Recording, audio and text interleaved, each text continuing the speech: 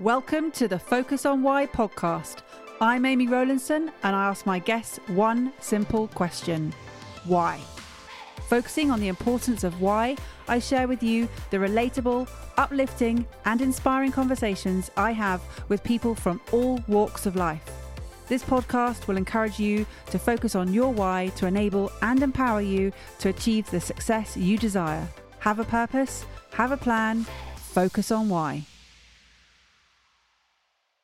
Before we get started, are you thinking of creating a podcast or are you a podcast host already?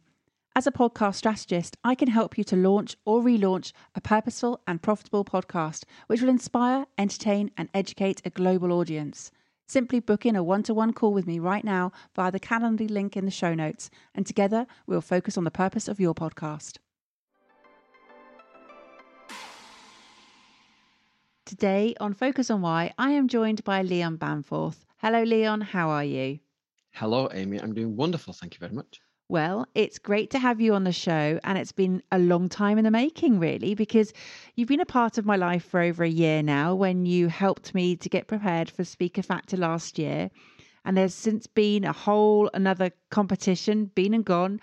And yes, thank you again. I just wanted to say a huge thank you for your help to get me ready for the final, because that was a really big challenge. Yeah, it was an absolute pleasure. It's something that I really enjoy helping people work towards their Speaker Factor speech, because I certainly gained the benefit when I did Speaker Factor. So I did it all back in 2018. I feel like an old man now. All the way back in 2018. And in terms of focusing on why, it was something that I really, really focused on. It really pushed me as a speaker. It's something I really loved doing. So it's certainly something I find a lot of joy in helping other speakers and helping boost them. So you're absolutely very welcome. Finding a lot of joy in helping other people, is that just in speaking or is that in all of your work, Leon? It's throughout my work. I really like to observe where people are struggling and to help boost them. It's just such a joy to do. And often the thing that makes me sad actually is that how little effort it often takes, and how it's just taking that moment to pay attention to what's going on for someone else. Sometimes we're so focused on our own sense of purpose, on our own sense of what we want to achieve, that we don't take the step back and say, what's going on there? You know, what's happening for that person? And are we bringing them along for the ride, or are we strangling them in trying to force them to do what we want them to do?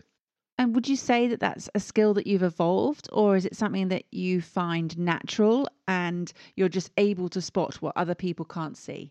It's very, very much learnt. It's not even evolved. There was a moment in my life, two moments. One is when I was telling my brother that he shouldn't smoke. I remember this very clearly. It's towards the end of my 20s, and I could see this very clearly of this was something that he shouldn't do. And so I told him he shouldn't do it, as if he'd never had that thought himself. And I remember being obsessed with this idea of, why can I see something so clearly and yet not be able to communicate that to someone else in a way that would affect their behavior? And that really sent me on quite a journey of what's going on there. And then the second experience for me, I had quite an unpleasant experience at a place I was working at the time. And I was working at a particular place for about 5 years. And there was one group that I was working with that we did not gel. It did not go well, and things went worse and worse and worse. And towards the end of that experience, I was constantly trying to improve things and help them recognize that I wasn't this monster that they put me as. And then I had an experience towards the end of that 5 years, when I was almost ready to leave anyway, that I'd done something really nice to help, and then they came over still antagonistic, and it suddenly dawned on me, I can never get these people to like me. And that was because the problem wasn't now 5 years. The problem was 5 years earlier. If I fixed it 5 years earlier, it could have been possible. And so again, that sent me off on this journey of just trying to understand how to negotiate, how to communicate, how to, this thing that we think we're great at, but we're actually not. which is we're great at speaking, not listening. So I came across a book by Chris Voss, who had Never Split the Difference. And he opened my eyes, and I've studied a lot of other books since then, but he was the one that opened my eyes to actually really understanding what's going on for the other person. And I have to ask, what happened to your brother and his smoking? I think he's gone to an e-cigarette now. But the fact is, I never could influence him in that, because he already knew. It's such an interesting thing, is it? This arrogance of assuming that we have these thoughts that no one else has, and that we can just bestow upon you, grateful parishioners, or the knowledge. And we do this all the time as speakers, don't we? It's so interesting as a speaker.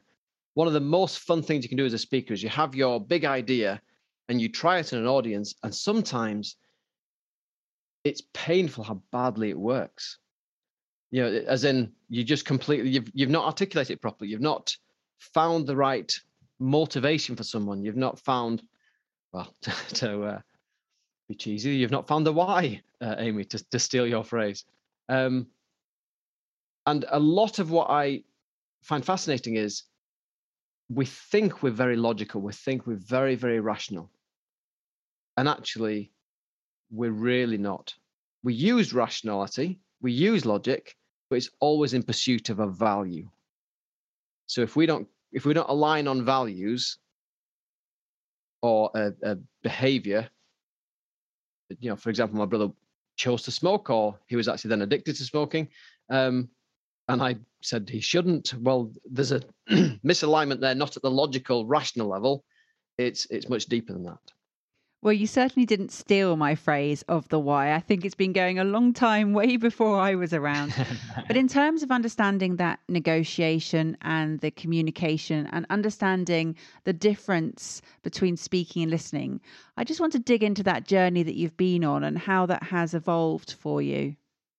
I think the most interesting learning from that was how much it affected. So I work in businesses a lot, and I work specifically in businesses to help them with a gnarly transformation problem that they've got. I'll come in and I'll help them work out how they can implement a new change, or sometimes just come in because the team have underlying problems, and to help the team become more of a team, as in a team is defined by something that has a shared goal. If you look at the dictionary definition of team, and quite often teams are just groups of people. So we can help a team come in and have a shared goal. And actually, it's massively changed how I do things. In terms of, whereas before I used to think that I was responsible for the outcome, or I was responsible for how they achieved the outcome. Whereas actually what I was responsible for was setting out the boundaries of what needed to happen and enabling them to come up with their own way to navigate through that and navigate to where they want to go. Not only empowered them, but made it so much more likely that they just carry on with that, and they just actually implement their ideas. We have this idea that people resist change. No, they don't. They resist our change. So that difference of being someone who's a facilitator and to help people to navigate the journey that they're on, how has that now allowed or empowered you to know that you're empowering others by not actually enforcing your way and enabling others to find their own way? I think there's multiple ways we could go with that. One is, personally, I find it an absolute joy to help other people. If you read some of the great psychotherapists, like Carl Rogers is such a great example. When you read his work, it's so clear that the way to help someone change is to have empathy, to help them feel understood, help them feel appreciated, valued. It's not you must do this. It's to give them the conditions to enable them to grow and to flourish, and giving them that nourishing environment is actually far more important than giving them the answers. And that's one-on-one individual, but also, interestingly, it's in groups. One of the most beautiful things you can be a part of is a nourishing group. I'm a mediator, for resilience, amongst other things. And so I'm part of a group called, they call it reflective mediation. And I join this group once a month, and it's phenomenal. The idea is that we have a group, a few mediators, not many of us, and one of us will bring a problem that they've had, and they'll talk through it. And we're not allowed to give them the answer. We've just got to ask questions and help them and allow them to think. And actually, we think through talking. So it's incredibly valuable. And what's lovely is seeing people come with a problem, and you can see the physiology change. They're really kind of tight, and this is a gnarly problem, a depressing problem that's really gripping them. And at the end of it, there was one lady on the last group I was in who you could just see she was just so, well, she even described it as a weight had lifted off her shoulders. And we didn't tell her, this is what you must do, this is how you fix it. We just listened. And it makes me sad in business how often we're so focused on the important business project or whatever we're working on that we miss the person. And actually, if we allow the person to come up with a solution, often they come up with far better solutions than we do, because they understand their area far better than we do. Again, it's an arrogance thing that we think maybe if we're a bit higher up in the tree, we understand the world so much better, and they must follow our dictations. It's an arrogance, and also a desperate need in us to feel important, rather than recognizing actually it's so much more beautiful to empower other people to have that importance and have that value. I love that. And I love the way that you are articulating that through the thinking, through talking process, the reflective mediation that you were just mentioning, but also the understanding. And I know that probably other people who have said this before. Stephen Covey says, first seek to understand and then be understood. And it's very much echoed in what you were saying here through the empathy and the feeling of being understood. And setting aside the ego that we have all the answers because we don't. Well, I know for sure that I don't. And actually listening to you here sharing, that is not a case of being, well, the metaphor that you use is higher up the tree, but it's a case of just being involved, being there in the presence of others. So how did you arrive at this particular work that you're doing now, Leon? I chose it. I reckon. So I started out life doing a robotics degree, and that was lots of fun, and I absolutely loved it. And then I came to the end of that and realized there were no jobs in robotics unless I wanted to transplant my family to some fancy faraway place.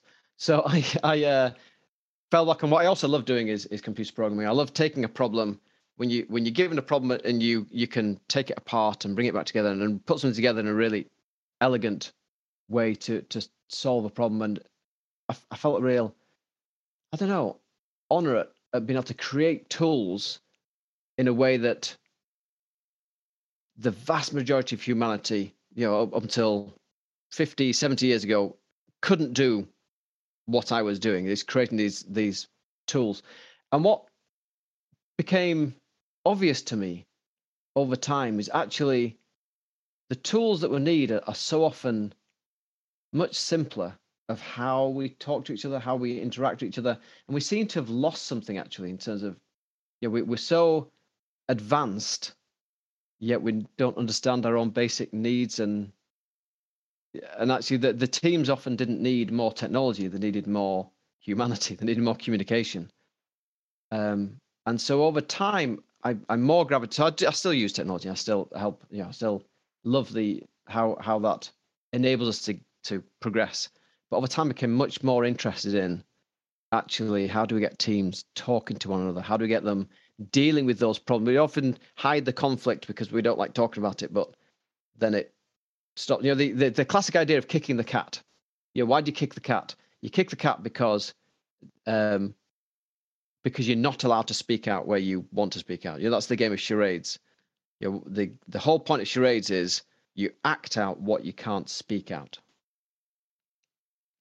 And actually, a lot of times in all our relationships, but teams at work is no different. We think we're really rational, but often we're acting out because we can't speak out. And I've found that when I listen to those people that are acting out the most, that might be labeled as toxic by others, interestingly, they have real insight and value that people aren't listening to, and it solves so many problems. And yeah, it's just sad. It makes me sad that such a little amount of listening can make such a big difference, and we just don't do it. You mentioned earlier about that logical and rational way of thinking and is in pursuit of a value, you said. How easy is it for you to bring groups or teams back to their values to help them align their thinking? It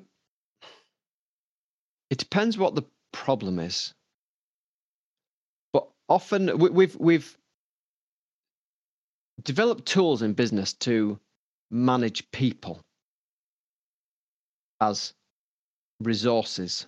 I hate that phrase, human resources. Let's get another resource in here. I mean a person. And so I was on a team one time, and we were delivering a £10 million project, and my responsibility was the people. So I was aligning 12 different teams, bringing them together, focusing them on what was important. And the wonderful, I really love that. I really love that, being able to align people and bring them together and focus them and deal with the kinks that come along. One of the teams, though, was failing really badly. And we did all the right things. We used all the right tools to manage him as a resource. We put in daily calls to check up on him. We escalated the problem to his manager of this. So this particular team, there was one person that was the main focus point that we were relying on. And even though we were so amazing by putting all those things in place, things did not get any better whatsoever. And we went on a call, and he was there to provide information about what he'd done so far, where he was. And it was a big problem for us, because if he didn't deliver on this call, then it was going to cost about £200,000, because we were going to miss the deadline where everyone was aligned, everyone was coming together. It meant we'd had to renew a large software license. We'd have had to pay for the project team to stay together and to continue. It would have been a big deal. And so obviously we knew our why. We knew what was important, and we were very focused on that. And we got on the call, and I said, "How are you doing?" And he said, "I'm just worried about being humiliated again." And now what I've learnt is you lean into that. It's not, well, that's your problem to deal with. Forget that. We've got a ship to save. So I said to him, "It seems like you're worried about being humiliated. You're just reflecting that back to him, just labeling and just allowing to feel heard." He said, "Yeah, last time was absolutely horrendous. Absolutely horrendous." And I said, "Well, we're here for you. This isn't just you on your own. Any problems that we come across, we'll deal with it together." And he started to show us what we needed, and actually started to actually show that he had done a lot of what we needed. And as he went through it, I said, "Oh, you've shown us a chunk of it now. That's fantastic. You must be feeling a lot less stressed." He said, "Oh, no, it could still go wrong." But again, I was able to tell him he's fine. Yeah, we'll deal with any problems that come up. What's interesting is he started to deliver, and he started to show us exactly what we needed. But more than that, off the call, we started working together, and all of a sudden, he started to deliver. Really, it was fantastic. This person that hadn't delivered anything in weeks and weeks, all of a sudden started giving us everything that we needed, and it was absolutely fantastic. And it was really fun. And I knew something special had happened on that call. So afterwards, after the project had delivered, we got it across the line. It was fantastic. We really focused on what was needed rather than what was wanted, and managed to get it across the line. And afterwards, I interviewed him and said, "What was my impact on that call?" He said, "I've been really stressed up to that point. I've been working 60 hours a week just trying to get this across, but nothing was good enough. It wasn't working. Whereas after that call, I knew I had an ally." And here's the key bit. it became a real buzz to work on the project. So in terms of aligning him, by focusing on what was blocking him, it's not that he didn't understand what we needed. It's that he'd got into that state that you see quite often where people are stressed, really, really stressed. They start to shut down. They start to focus on not being stressed, and that makes them more stressed. And he was just worried about being humiliated. So actually, by enabling him to unblock his value of not wanting to be humiliated and change that to it became a real buzz to work on the project, that was all about creating that bond. Enabling him to have an ally that he wasn't going to get attacked. We were working with him. Again, compare that to the tools that we had used and that we use all the time in business. We escalate to his manager to complain at him. We put in a daily call to check up on him. We treated him like a child rather than treating him like the really knowledgeable professional that he was. And as a result, it just makes me sad. These basic things of treating people like a resource means not only does he suffer, but we suffer in our outcomes in business. And like I say, that 1 hour conversation saved that project about £200,000. It is amazing, isn't it? And so often the human touch, the human input is lost in the machine. And you having your robotics background and your very problem-solving, driven, logical, rational background, people can't fit in those boxes. I mean, there's two things. One is, interestingly, you can use the same principles from robotics, because it's all about controlling a system or whether the system is. So I can apply that. I was blown away when I worked that out, that you can apply the same engineering principles to a crowd and a team of, are you dealing with the errors? Are you having the right proportional response to what are wanting to achieve? And actually, is your input having the output that you want? So you can actually bring it to that level and just look at it rationally. But often our inputs are convenience, because actually what we want to do is to cut down on our emotional entanglement in something. So we have, again, very rational, logical. There's loads of things in business like this. You have to have a annual appraisal. I don't think I've met someone that enjoys an annual appraisal at work. And one thing I love about working for myself is I don't have to have an annual appraisal. But that annual appraisal was just a tick box exercise to say, yes, we've helped the person progress. But more often than not, it was, all the thing. It's just having one meeting once a year to see whether you're progressing as a person is not conducive to you progressing as a person, but it ticks a box. And rationally, it's great, aren't we? Investor in people, we're fantastic. There are so many things that we do to limit our exposure rather than leaning into that emotional connection and say, do you know what? The fun part of life is connecting with people and enabling people. It's enabling people to be brilliant. And actually, when you do that, you're going to have to learn a bit about them. You're going to have to ask them questions. You're going to have to be genuinely interested in what's going on for them as a person, rather than just focusing on them as a resource to fix a problem for you. But that's the joy of life. There's nothing more exciting than working on a team that's genuinely, excitedly focused on solving a fun problem. And I love how passionate you are about it, Leon. I can see it. So take yourself back to that moment where you finished reading the book, Never Split the Difference. Yeah. And you said it opened your eyes. Why were they shut? Because I was so clever that I knew the thoughts in my head were so very special that all I had to do was to use more words to convince the other person of the specialness of the wonderful thoughts in my head. That was the biggest shift. Was actually, there's something deep, and this is the problem in communication. We have needs, and that was my need. My need was to be intelligent, to be, to feel important, to feel valued. Actually, I talk with businesses a lot about there's 4 basic needs that we have, and I do an exercise with them, and I do this with CEOs and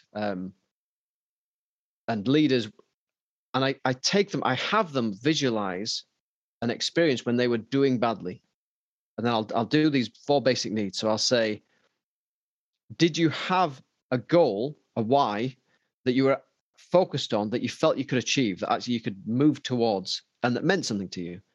Did you have control over your environment? Did you feel you had the skills to enable you to move towards it, your mastery? Did you have the skills to move towards it? And finally, did you have belonging? Did you feel like you belonged, like you had an ally, like you had people you could rely on? What's interesting is then, and I have them score that out of 100. And then I do a similar thing where I take them into a time when they were doing phenomenally well. Things were going absolutely amazing. And they score it, again, out of 100. And you look at the difference. Well, we just don't focus enough on these conditions that enable us to thrive. So that's, in terms of opening my eyes, just understanding it's not about me talking more at someone. It's understanding their situation to enable them to thrive.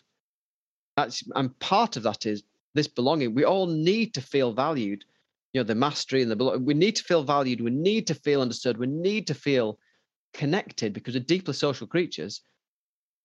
It's not, again, we get hung up on we're so rational and wonderful and amazing that's where we focus. But it's the wrong focus. So that was the eye opener, is that we all need to feel heard, but we don't need to hear. And so that's the disconnect. And so understanding how people tick and what we all need means actually we can give them that, and we can ensure that we have it, because we need it for our own mental health. And talking about the business here, you've given us lots of examples of how teams and groups of people engage with one another to perform and to thrive, and where there could be the breakdown and how those elements, or where those elements will come from. What about in the personal side of your things, Leon? How does purpose fit into that side of your life? Personally, I have 5 children. So it's quite interesting. As a parent, what you want to do is to give your children the right answers. Again, that fits into our need, doesn't it, of feeling valued, feeling important. But it's so much more important to enable them to become the sort of people that come up with the right questions. And again, it's completely changed my understanding of what role I play as a father, because I'm much more willing to listen to them. And obviously we all make mistakes. And obviously I'm still frustrated, that they didn't do the dishes, or they won't tidy the room, or, whatever it is. But actually seeing my role as a parent is not giving them the answers, but enabling them to become the people that can take on the world and can go out there and do their own thing. It's just so much more, I don't know, beautiful. I think it's probably the right word. It's lovely to see them flourish and grow and develop. So, and that's what I try and do in my personal life as well, in terms of other people I come across. It's wonderful to see people that are blocked, and you can just, through a little bit of listening, help to unblock them and move them on. That's why I love mediation, actually, because you've got someone that is, a relationship has gone sour, and you can go in there and help them. Usually in a mediation, what you're doing is mediating a divorce. This beautiful relationship that was going to produce all these amazing business results has gone sour. Things have gone bad. They've tried normal negotiation. That hasn't worked. And usually that's because they're trying to be too rational. And so what you go along and you help them both feel understood, both feel heard, and you mediate that difficult line of finding a path through the difficult swamp that's going to, you're usually at that point not getting everything you want. Usually at that point, it's the least miserable you can be. You're finding the least pain. But the important thing is actually, it's not about that. People become so focused on that conflict, and you unblock them to focus on, well, what do you really want? Where do you really want to spend your energy and your time and your resources? Is it really on going to court and fighting this out? And just unblocking them to actually improve the world is really, really wonderful. It feels amazing just enabling them to go on and just actually and make the world a little bit better rather than a little bit worse. So yeah, I love doing that in all my life. It's not, I don't just compartmentalize it to my business interactions. I do it in the mediation. I do it just with people that I come across. And I love doing it. It's beautiful and wonderful the work you're doing. And you mentioned right at the beginning about your role as a speaker and how you're directing your work into that area, but not from the perspective as you said right at the beginning, of just talking at people, but doing it and delivering it so that people will take away what's relevant to them. Where are you directing your time, your energy, and your resources right now in the speaking world? So I have a product that I developed over lockdown, which is, you'll be unsurprised to hear, very, very much in line with what I've been talking about. Um, the question is, how do you create those teams that really have shared visions and avoid nightmares? Um, the During lockdown, the problem with lockdowns is obviously, yeah, if you go through those conditions, well, what's it done? Do we feel like we can move towards a vision? Well, no, because everything's been upended. Do we feel like we've got control? No, we're certainly less than we had. Do we feel like we've got mastery over our environment? I mean, we're getting there again now, but certainly everything was upended at the start. We weren't sure what was going on. And do we feel a sense of belonging? Grandma couldn't see the grandkids for a year. Yeah, it was horrible for us, actually. It was really terrible. And what I found personally in my work is when things were going well at home, I could cope with things not going so well at work. When things were going well at work, but I was struggling with some things at home, then actually work can help me have a bit of a release. When both are going badly, it's really, really bad for me, I recognize. And actually, this is what I observe with other people. So what I'm focusing my element, my speaking side at the moment is actually helping leaders, help CEOs just create those environments that enable their time to thrive. So I have a new program called the Be the Giants program, how to refocus, energize, and reconnect your teams. And it's really lovely to work with leaders to bring this out into their teams, to actually focus on what their teams need rather than what the leaders think their teams need. So, with your Be the Giants program and reconnecting or helping people reconnect with teams later on, what's the driver or what's the energy or what's the focus for you behind that's going to create for people? At the most abstract level, it's we it's creating potential and reducing suffering. That's the ultimately, but the point is, it turns out lockdowns work when our economy is not really designed for lockdowns, and so there's an awful lot of problems that we're going to need people at their best to help us get out of this and get even further. And actually having people realize that there isn't anyone else coming for that they are the people that we need to get through this. We need their expertise, we need their skills, we need their passion to take the problems of the world on their shoulders, the ones that they can manage, the one in their little area or important area. Little sounds belittling, doesn't it? In their area of the world. But if we all do our bit, then that's how civilization progresses. That's how we get to the stars. And I think we need that right now. I think we need that focus on what we can do, what we can become, rather than what we can't. A lot of what I focus on as well is actually recognizing that there are really useful. We all like visions of find your why. Actually, find what you don't want as well. Find what you want to move away from, because it gives you a clearer view of what you want to move towards. There's a really cool example I heard on my when I was doing my masters. A doctor came and talked about something called chaos theory, and he said, imagine there's a train crash, and you're the first doctor on the scene, and there are bodies everywhere. Some plainly dead, some mourning, some scrapes and bruises. What do you do in that situation as a first responder? Who maybe you just jump right in. You deal with the first people that you come across.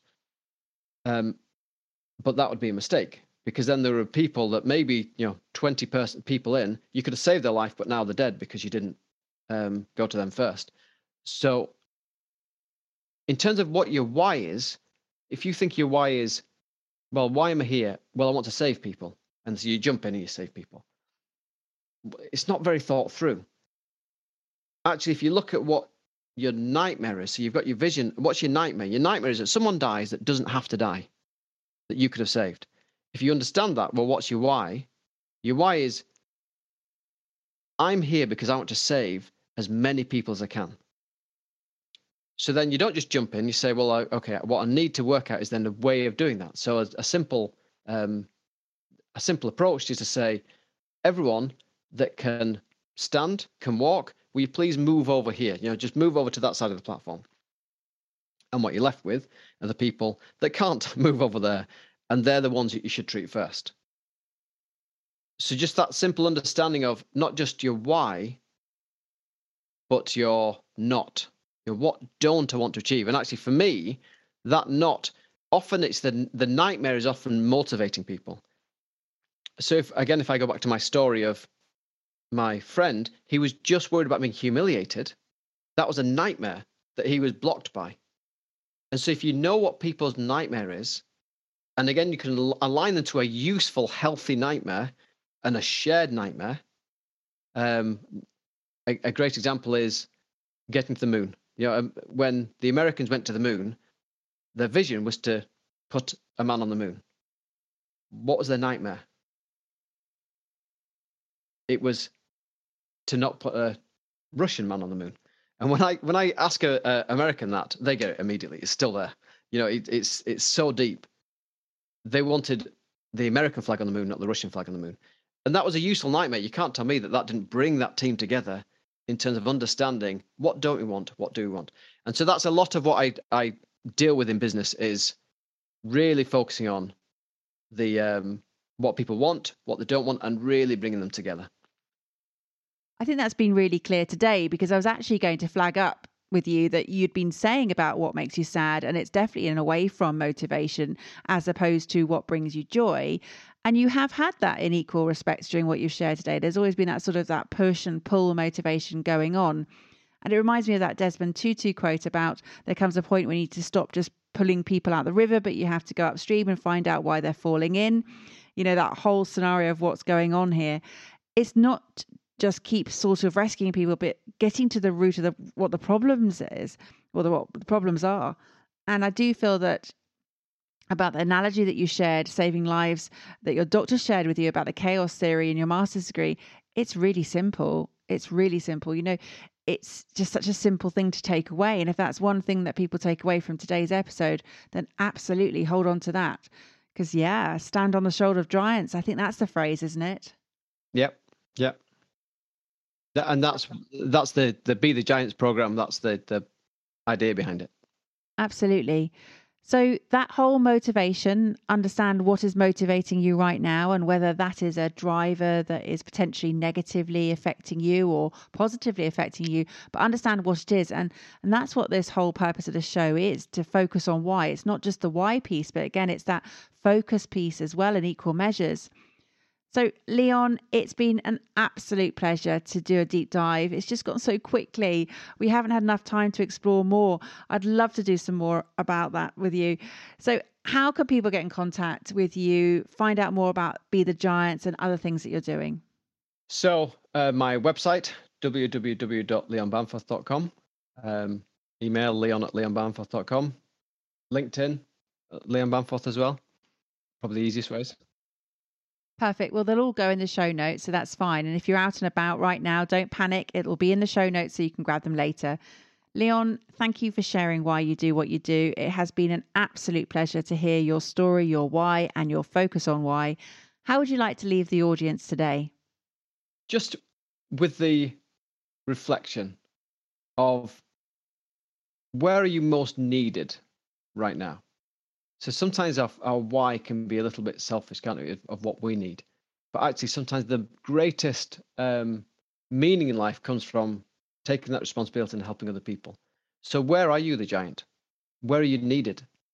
And actually, maybe the greatest thing you can do is to go be their giant. Thank you for listening to Focus on Why with me, Amy Rowlandson. To show your appreciation and to help other listeners understand what value you have received from tuning in today, please leave me an Apple Podcasts 5-star review. Remember, the conversation doesn't end here. To keep it going, connect with me on LinkedIn, Instagram, Facebook or Twitter, or join the inspiring, uplifting and positive Focus on Why Facebook group. All the links are in the show notes. Have a purpose, have a plan, focus on why.